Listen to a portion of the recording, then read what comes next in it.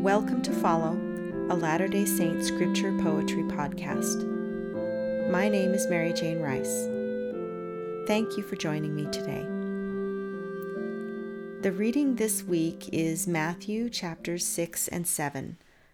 The poem I'm sharing today was inspired by the part of the Sermon on the Mount where Jesus counsels his disciples to ask, seek, and knock, as recorded in Matthew chapter 7, verses 7 through 11.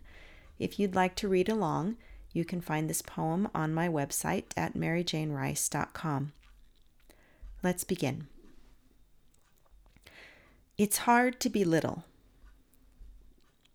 When my math homework makes me angry, Dad says, ask for help when you need it. Then he sits down to figure the problems with me, sometimes Googles the answers. But when I wanted to push the trampoline up to the house so I could fly off the roof, he said, no, really loud. When everyone's in the car waiting but I can't find my shoes, Mom says, open your eyes and look. She points to patent leather toes poking out from under my bed. She sees everything. But when I wanted a peek at my Christmas presents, I searched from guest room closet to basement cold storage with no luck. Mom wouldn't give me even a little hint. Both of them say it's not polite to run into the neighbor's house without knocking, even if I need to use the bathroom and I can't make it home in time. So I always knock, now. I'm still nervous about when to ask and when to think about it some more, when to look harder and when to sit tight. I only sometimes guess what they want, but somehow they always know what I need. Maybe that's what makes them the boss of me. In this poem, I compare my relationship to the Lord with a young child's relationship to her parents. A good parent always has the best interest of their child at heart, but that doesn't mean that the child gets everything she asks for. Likewise, I do not get everything that I ask for, and the Lord, He gives me good gifts, but it isn't always the gift that I expected. Questions I had about this chapter include, why does it feel like we frequently don't get the things that we ask for? Is that why we fear to ask? Why do we sometimes look at the things we receive from God as serpents? I wonder if part of the reason we are commanded to ask is so the Lord can enter into a conversation with us about what we should ask for and tell us things that we need to know.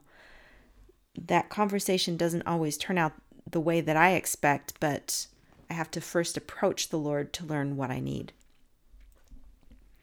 I also think He doesn't necessarily tell us everything all at once.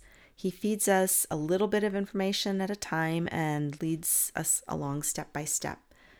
Perhaps this is because we can't understand everything until we experience life, or maybe it's to help build our faith or to prevent our feeling too discouraged if there are challenges in our future that might overwhelm us if we knew about everything in advance.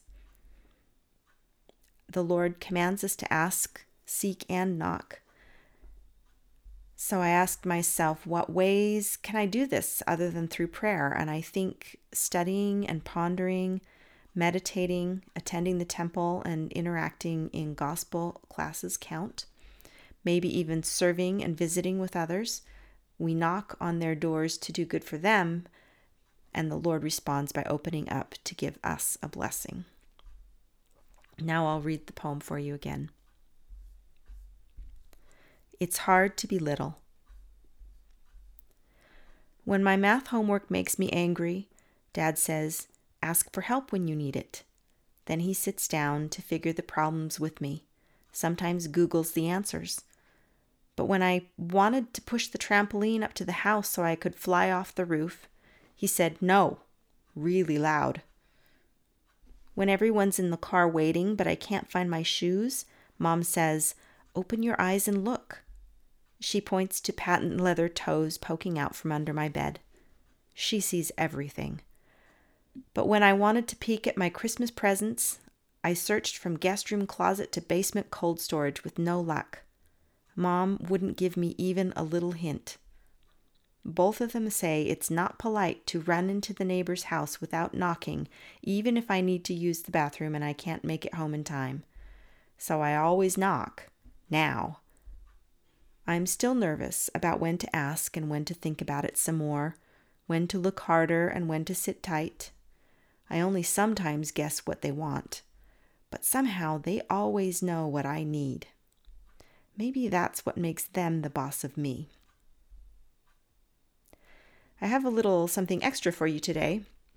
In addition to poetry, I sometimes write song lyrics, and I wrote the following set of lyrics in 2009 about different ways I tried to ask, seek, and knock. I have a very talented friend, Jeanette Booth, who composed music for these lyrics. And if you stick around till the very end, I will share that music after the outro. Here we go. Ask, seek, knock. A sea of questions fills my mind. Confusion casts me to and fro. I pray to leave the storms behind. O Lord, I ask, please help me know. I stumble through a world of doubt. Cold mists of darkness keep me blind. I read to search the answers out. O Lord, I seek, please help me find. I wander homeless, lonely, poor, throughout a wilderness of sin. I stand outside thy holy door. O Lord, I knock, please let me in. Although I struggle in distress, I know if I will turn to thee, thy hands await to freely bless. O Lord, I come, draw near to me. That's all for today. Note that the lyrics to Ask, Seek, Knock were originally published in 2017 in my book Messages on the Water. You can find more of my poetry at facebook.com/Latter-day Saint Poetry or visit maryjanerice.com. That's MERRIJANE rice.com. My contact information is in the show notes, along with links to where you can purchase a copy of Messages on the Water and download sheet music for Ask, Seek, Knock. Please stay tuned at the end of this episode to hear a digital instrumental arrangement of Ask, Seek, Knock. Thank you for listening. May your time spent in the scriptures this week be rewarding.